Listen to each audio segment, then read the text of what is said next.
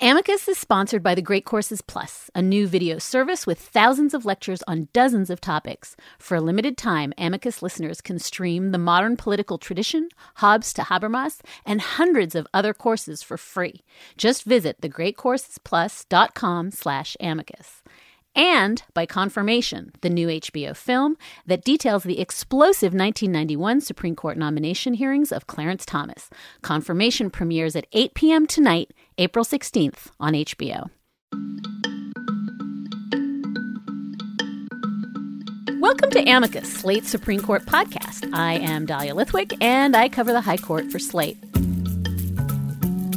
So this was a quiet week at the High Court. It was a second of a 2-week spring break away from oral arguments, and so many court watchers have been focused on next week when the justices are going to hear a great big case about President Obama's immigration policy. We've also continued to track the utter non-progress of the effort to fill the vacant seat on the U.S. Supreme Court. Barack Obama's nominee, Judge Merrick Garland, spent part of his week in so-called courtesy meetings with Republican members of the Senate Judiciary Committee who are still declining to give him a confirmation hearing, but quite happy to share oatmeal and eggs with the good judge. Later on in today's podcast, I'm going to speak with Minnesota Senator Al Franken, a member of the Senate Judiciary Committee, to get some sense of what the heck is happening up there on Capitol Hill. But first, we're going to take a closer look at that immigration case that's being argued Monday.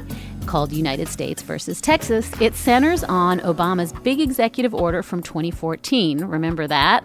This is the president's Deferred Action for Parents of American Citizens and Lawful Permanent Residents, or DAPA, along with his expansion of the Deferred Action for Childhood Arrivals program, or DACA. The program is expected to allow some 4.9 million undocumented immigrants to temporarily work and stay in the country, but it has never been implemented, and that's because a group of Republican-governed states, led by Texas, almost immediately sued to block it.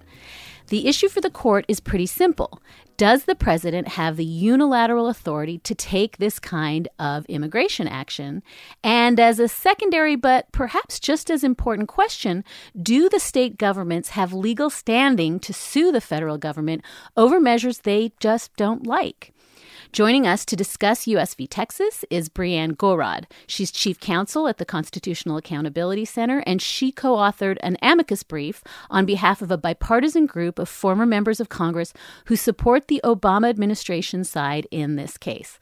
So welcome to Amicus, Brianne. Well, thank you for having me.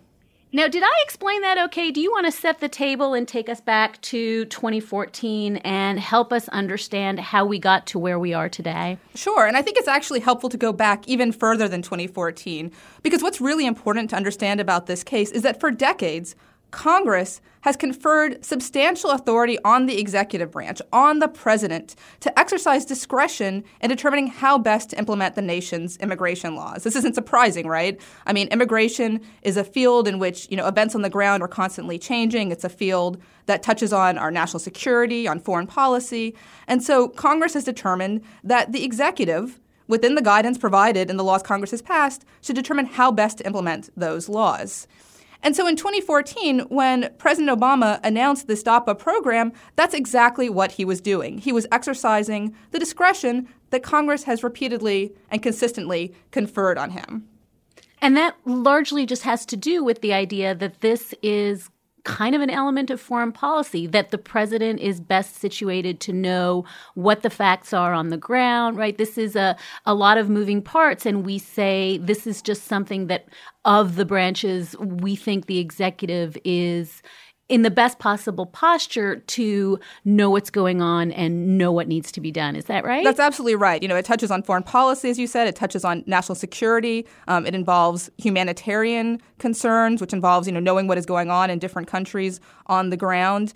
And that is why, in these initiatives, the president made a point of saying that, we're going to prioritize, removing individuals who have criminal records, who pose a national security threat, who have recently come across the border. And we're not going to prioritize removing people who have been here for a long time, who are productive members of the American community, and significantly, who have children who are U.S. citizens or lawful permanent residents. Those are people that there's just no need for us to prioritize removing, particularly given that there are limited enforcement resources. It's worth noting that there are roughly 11 million undocumented individuals in the country today, and Congress has not appropriated enough money to remove all of those individuals. So the president necessarily has to make decisions about which individuals to prioritize when it comes to removal, and that's what he's doing in these initiatives. Okay, so now take us back and tell us about these suits. We have 25 states, mostly controlled by Republican legislatures, who all get on board and accuse the president of what specifically? Just massive overreach, way, way, way out of the boundaries of his executive prerogatives. And the substance of the suit is what? That he just does not have the authority to do the kind of executive action he had, because why? Right. So they say basically that these actions violate this federal law called the Administrative Procedure Act. It sounds very wonky, but basically it's just the law that governs how administrative agencies, federal agencies, operate. And they say that it violates it for basically two reasons. One, they say these initiatives are what's called arbitrary and capricious, that they violate the immigration laws that Congress has passed. And they also say that it violates what's called a notice and comment rulemaking requirement. This is a basic requirement that often applies to agency action that says, when you are going to do something, you need to give the public notice about it, let people comment on it before you issue a final rule. But what's really important to know about that is that the Administrative Procedure Act, that federal law, expressly exempts from that requirement general statements of policy. And that's what these directives are. They simply give the public information about how the agency is going to exercise the discretion that it was granted by Congress. And so the thrust of the case then is, do these directives violate the immigration laws? Are they consistent with the immigration laws? And, what the government has consistently argued, supported by, amici, so friends of the court's briefs from, members of Congress, both current and former, from the business community, from faith leaders, from a whole host of people is, these directives are entirely consistent with the immigration laws because those immigration laws specifically confer authority on the executive branch to make these sorts of decisions, to decide what our enforcement priorities are, to decide how best to implement those enforcement priorities.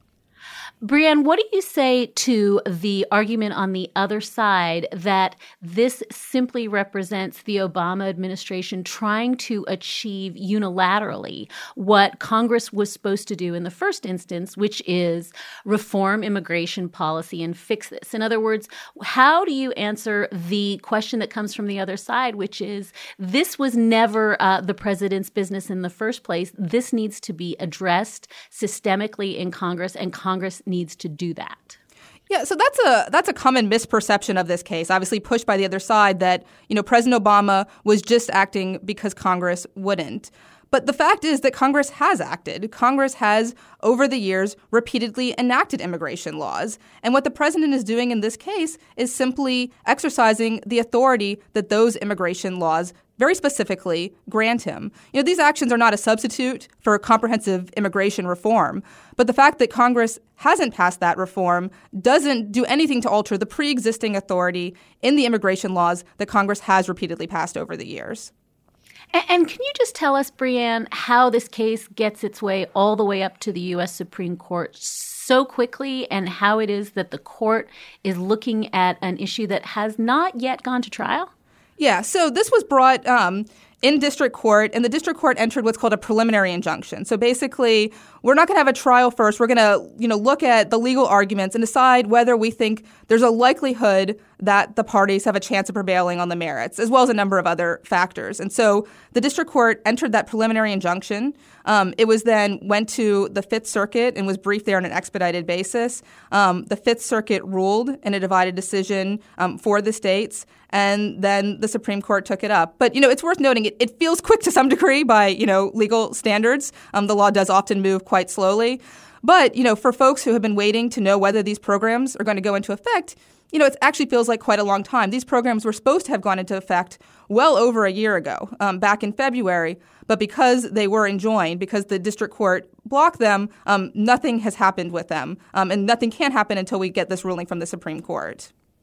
That's such an important point that I think folks don't realize, that this, in effect, presses pause on this executive action. And so really, until the court makes some determination of how to go forward, there's a tremendous amount of uncertainty about executive actions that are 2 years old now. That's right. And that's why I think it's, so important that we get a majority ruling from the court. Obviously, since Justice Scalia passed away, there's been lots of talk of 4-4 decisions, and we've seen a couple of them already, and there's been speculation about whether we'll see one in this case. I don't think we will. I think we're likely to see a majority of the justices on the court rejecting this challenge to the administration's initiatives. But if we saw a 4-4 decision, it would really just leave a lot of legal confusion and mess, because we have what is a nationwide injunction. That means that this injunction by a single lower court is applying across the entire country. And so there's going to be a lot of legal questions about what that means if we don't get a majority ruling out of the court this June. Brianne, I want you to unpack what you just said. Can you help our listeners understand why the court might not even get to this fundamental question about executive power, because the first thing they need to determine is whether the states even have a right to bring this suit? Sure. So standing is a constitutional doctrine. It governs whether a party can get into court at all. And it's important to understand, if the parties don't have standing, the court can't get to the merits. It's not allowed to get to the merits. It has to dismiss the case for that reason alone. So an important part of standing is that the plaintiff in the case must have a legal injury. They must have a real injury that the courts can address.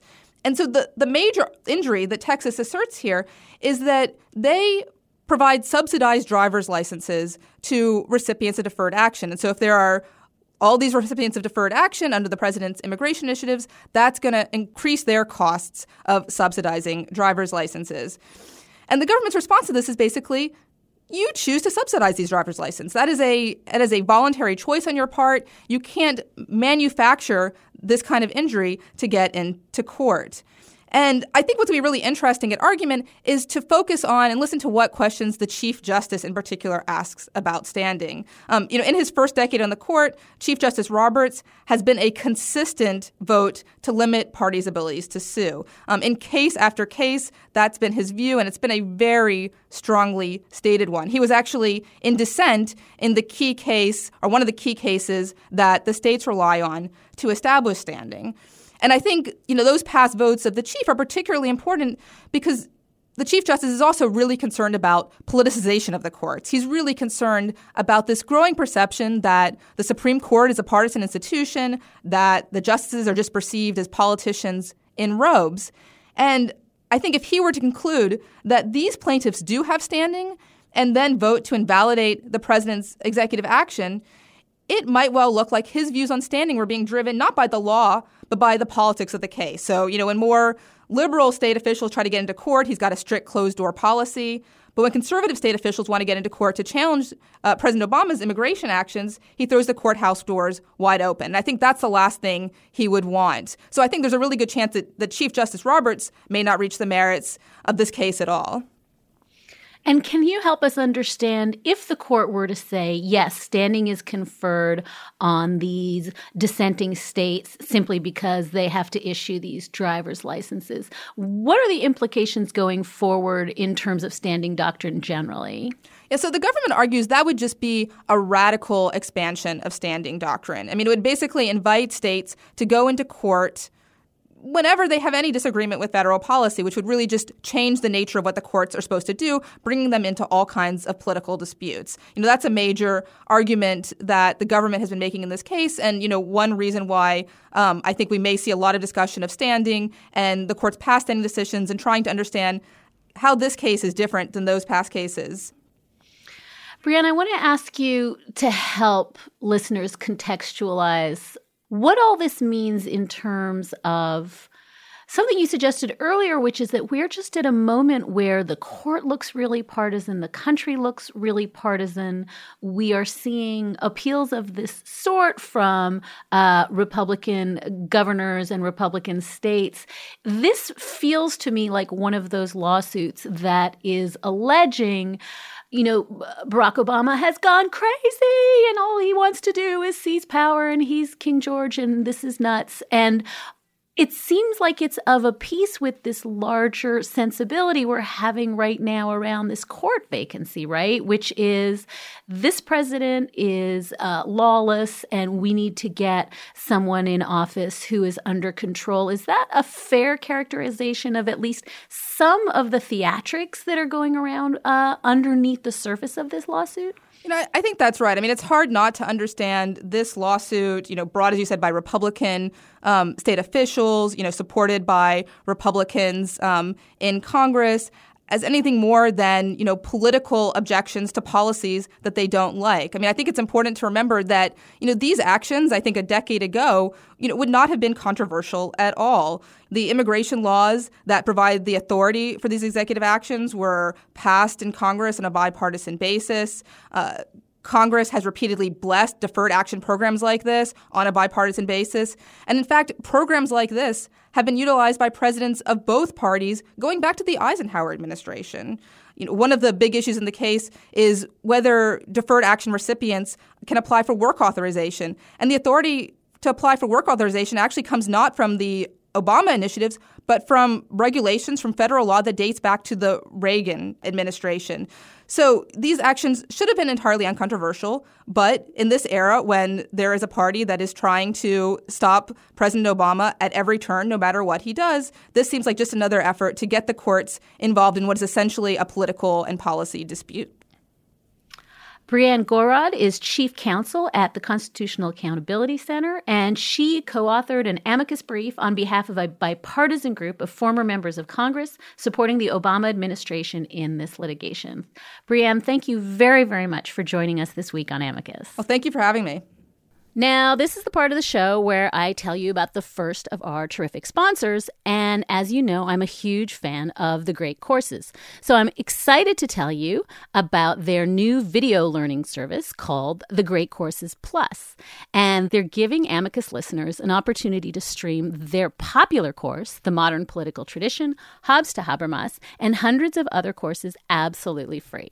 The Modern Political Tradition, Hobbes to Habermas, is a fascinating new look into the way political theorists over the last few centuries have approached the question of how a state is best governed, examining all kinds of fundamental questions like the ones we examine on this show that have to do with freedoms and rights and the state. With the Great Courses Plus, you can watch as many different lectures as you want, anytime, anywhere, on all sorts of devices. Now the Great Courses Plus is offering listeners of Amicus a chance to stream hundreds of their courses, including The Modern Political Tradition, a $335 value for free when you go to thegreatcoursesplus.com/amicus. That's thegreatcoursesplus.com/amicus. And now on to the other big Supreme Court-related news, or should I say not news of the Supreme Court. Ever since Justice Antonin Scalia died 2 months ago, all eyes have been on Senate Judiciary Chairman Chuck Grassley, holder of the gavel for nomination hearings up on the Hill. Now, this week, Grassley invited Barack Obama's nominee, Merrick Garland, to a lovely sit-down over breakfast. Eggs were eaten, where Grassley politely reiterated his position that there will be no hearing and no vote. Other Senate Republicans remain mostly in lockstep behind Grassley, and that has most of their Democratic colleagues up on the Hill good and steamed. We are so honored today to be joined by one of those slightly steamed senators. He represents the great state of Minnesota and also sits on the Senate Judiciary Committee. Senator Al Franken, it is a pleasure to welcome you to Amicus. Well, thank you, Dahlia. Pleasure to be with you. Can you tell us a little bit about what's happening in the Judiciary Committee, the conversations that are going on now? What has been happening since the Merrick Garland name was put forth? Is it just a micro conversation about the larger conversation about Garland, or are you guys relitigating whether Obama should have made this nomination in the first place? Well, basically what's happened is on Thursdays we tend to have what are called business meetings or executive sessions where we're not doing hearings, but we're marking up legislation and passing it or not passing it or voting on nominations, voting them out of the committee or not. And the last couple weeks has just been arguing about this. And The last time we had this kind of meeting, I got very frustrated because I show up early to these things and I get, help get quorum. And then I sit through a lot of my colleagues who come and go. And that particular day, we had a lot of Republican colleagues who would kind of show up, make their statement, and then leave. And it was all statements about the Garland nomination. And there was a lot of contradictory stuff. So there was a lot of stuff like, we should let the voters decide. And, my argument has been the voters did decide. They elected President Obama. They reelected him in 2012 to a 4-year term. And I've repeatedly say that scientists tell us there are about 10 months left, or when scientists told us there was 11 months left, I said that in the term. But they nevertheless will say, let the people decide. Then they started saying, a couple of my colleagues would say, but if the Democrats win, then we might be willing to take up Garland in a lame duck. And so I was saying, okay, let me get this straight. So in other words, let the people decide unless they decide the wrong thing. Right. And I think I did it with the right tone. I didn't show exactly how angry and frustrated I was. I more did it in a very statesman-like, measured way. We're going to play a little audio of that same executive session. This is you going back and forth with Orrin Hatch about whether this begins with Bork. And I think Hatch's implication in that kind of back and forth with you, Senator Franken, is that, well, you all started it when you borked Bork, and your response is, well, wait, Bork got a hearing, right? I'm saying, listen, I was in the job of identifying absurdity during Judge Bork's hearings. And so for you to say to me that Judge Bork didn't get hearings, I don't know what I was watching. No, I didn't say that. Yes, you did. No, I just said... You said, yes, you did, sir. I meant to say that's where it all began.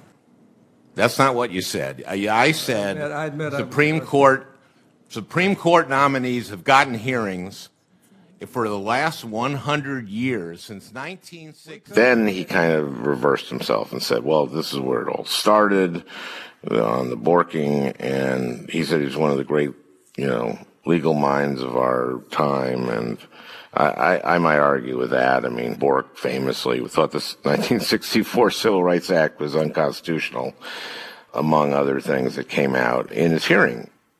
Senator, I wonder if you can just follow up on something else that came out in that executive session, which is everybody agrees, and I think you've said this, and we've heard Republicans say it on the other side, that Garland is a pretty mainstream nominee. I mean, this is not a Bork. This is somebody who an awful lot of the folks on the other side had very nice things to say about the last time Obama had a court pick. So isn't there something a little bit false about likening this to a Borking? I mean, this is somebody who is not, by any stretch of anyone's imagination, an extreme nominee.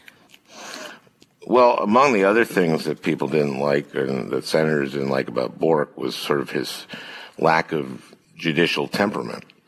And everyone who I know who knows Garland said that this guy is stellar in that regard. I haven't heard anyone who has a bad thing to say about this guy.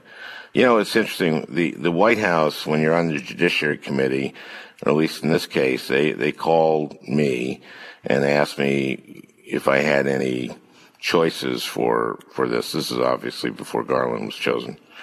for the nomination. And I said, I don't have an individual, but what I would like to see, I said, I want the American people, after seeing whoever it is you nominate in a hearing for a few days, say, I'd like 9 of those.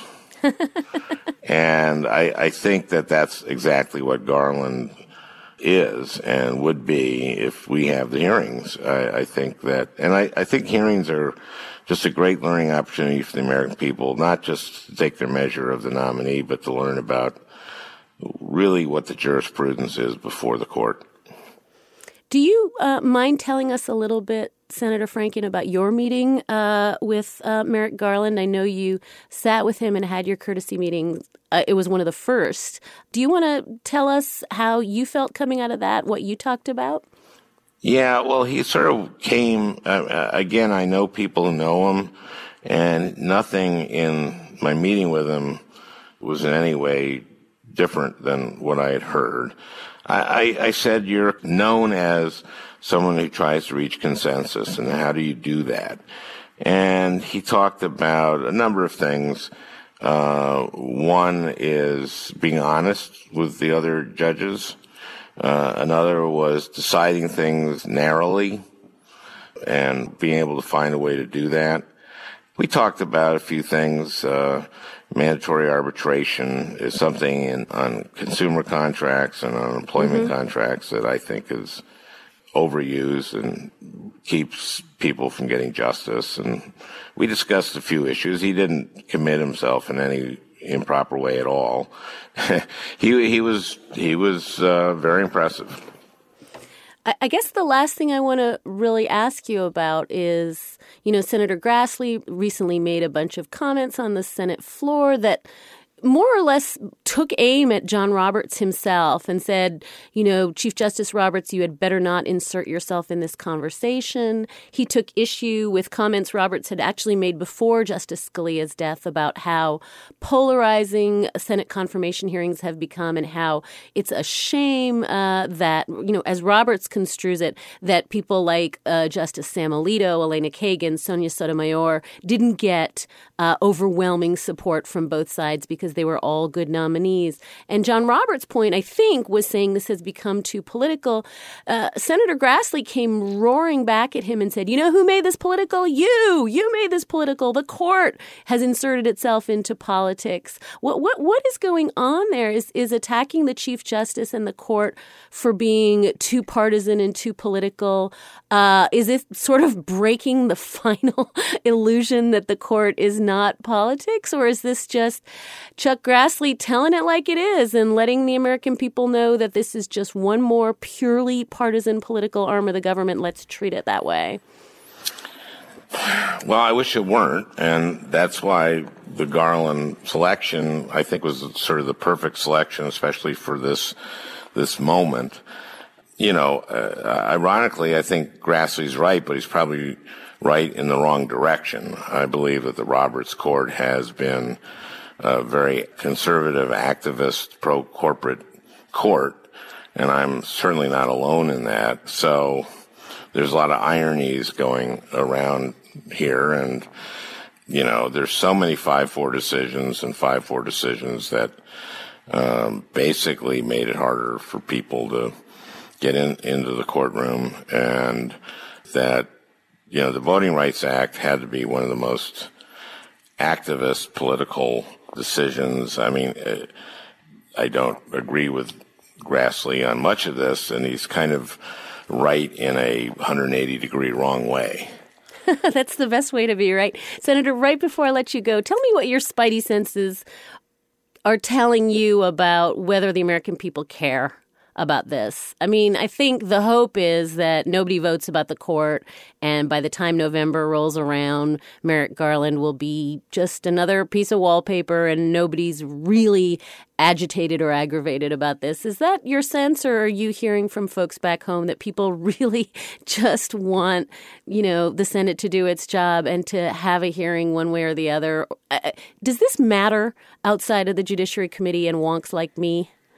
Oh, yeah. But, just because it matters with wonks like you and doesn't matter to so many Americans doesn't mean that it doesn't matter to those Americans. They may not know how it does, but you obviously follow the court and understand how it does affect people.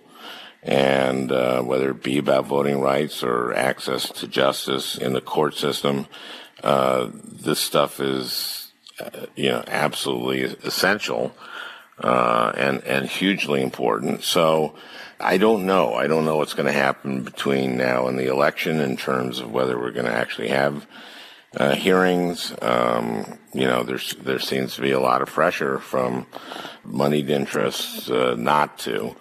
So I'm not sure how big an issue it's going to be one way or the other, but this is wrong. I mean, this was a vacancy caused by a death.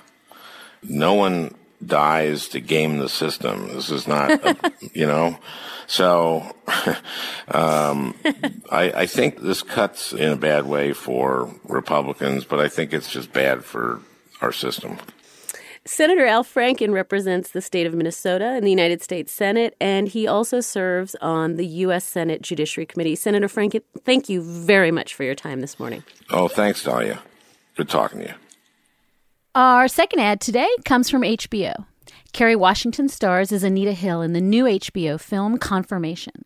The film details the explosive 1991 Clarence Thomas Supreme Court nomination hearings, which brought this country to a standstill and forever changed the way we think about sexual harassment, victims' rights, and modern-day race relations. Confirmation also explores what happened when the cameras were not rolling and highlights the parallels between Hill and Thomas. Also starring Wendell Pierce as Clarence Thomas, Confirmation premieres at 8 p.m. tonight, April 16th on HBO.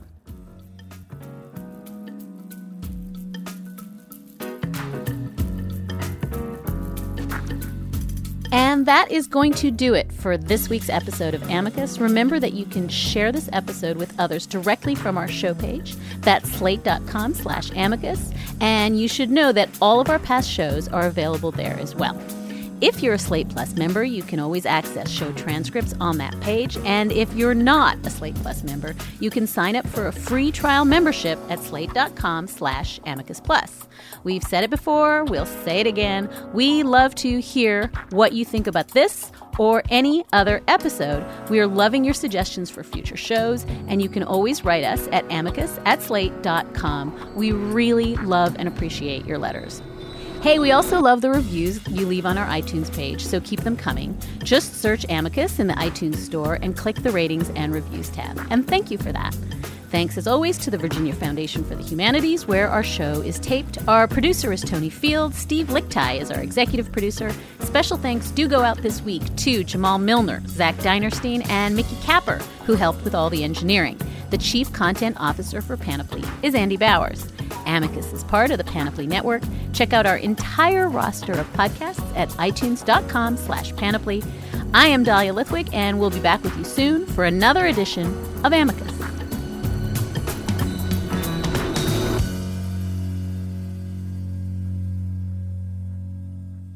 Send the poets. Vulnerable people, not invulnerable drones. That was poet Saul Williams with his radical suggestion for dealing with ISIS. I'm Jason Gotts, host of Think Again, a Big Think podcast. Each week we surprise smart people with topics they're not prepared to discuss. Salman Rushdie on astrophysics, Jesse Ventura on alien life forms.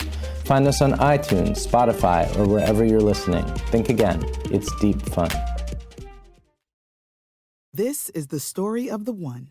As head of maintenance at a concert hall, he knows the show must always go on. That's why he works behind the scenes, ensuring every light is working, the HVAC is humming, and his facility shines. With Grainger's supplies and solutions for every challenge he faces, plus 24/7 customer support, his venue never misses a beat. Call quickgrainger.com or just stop by. Grainger, for the ones who get it done.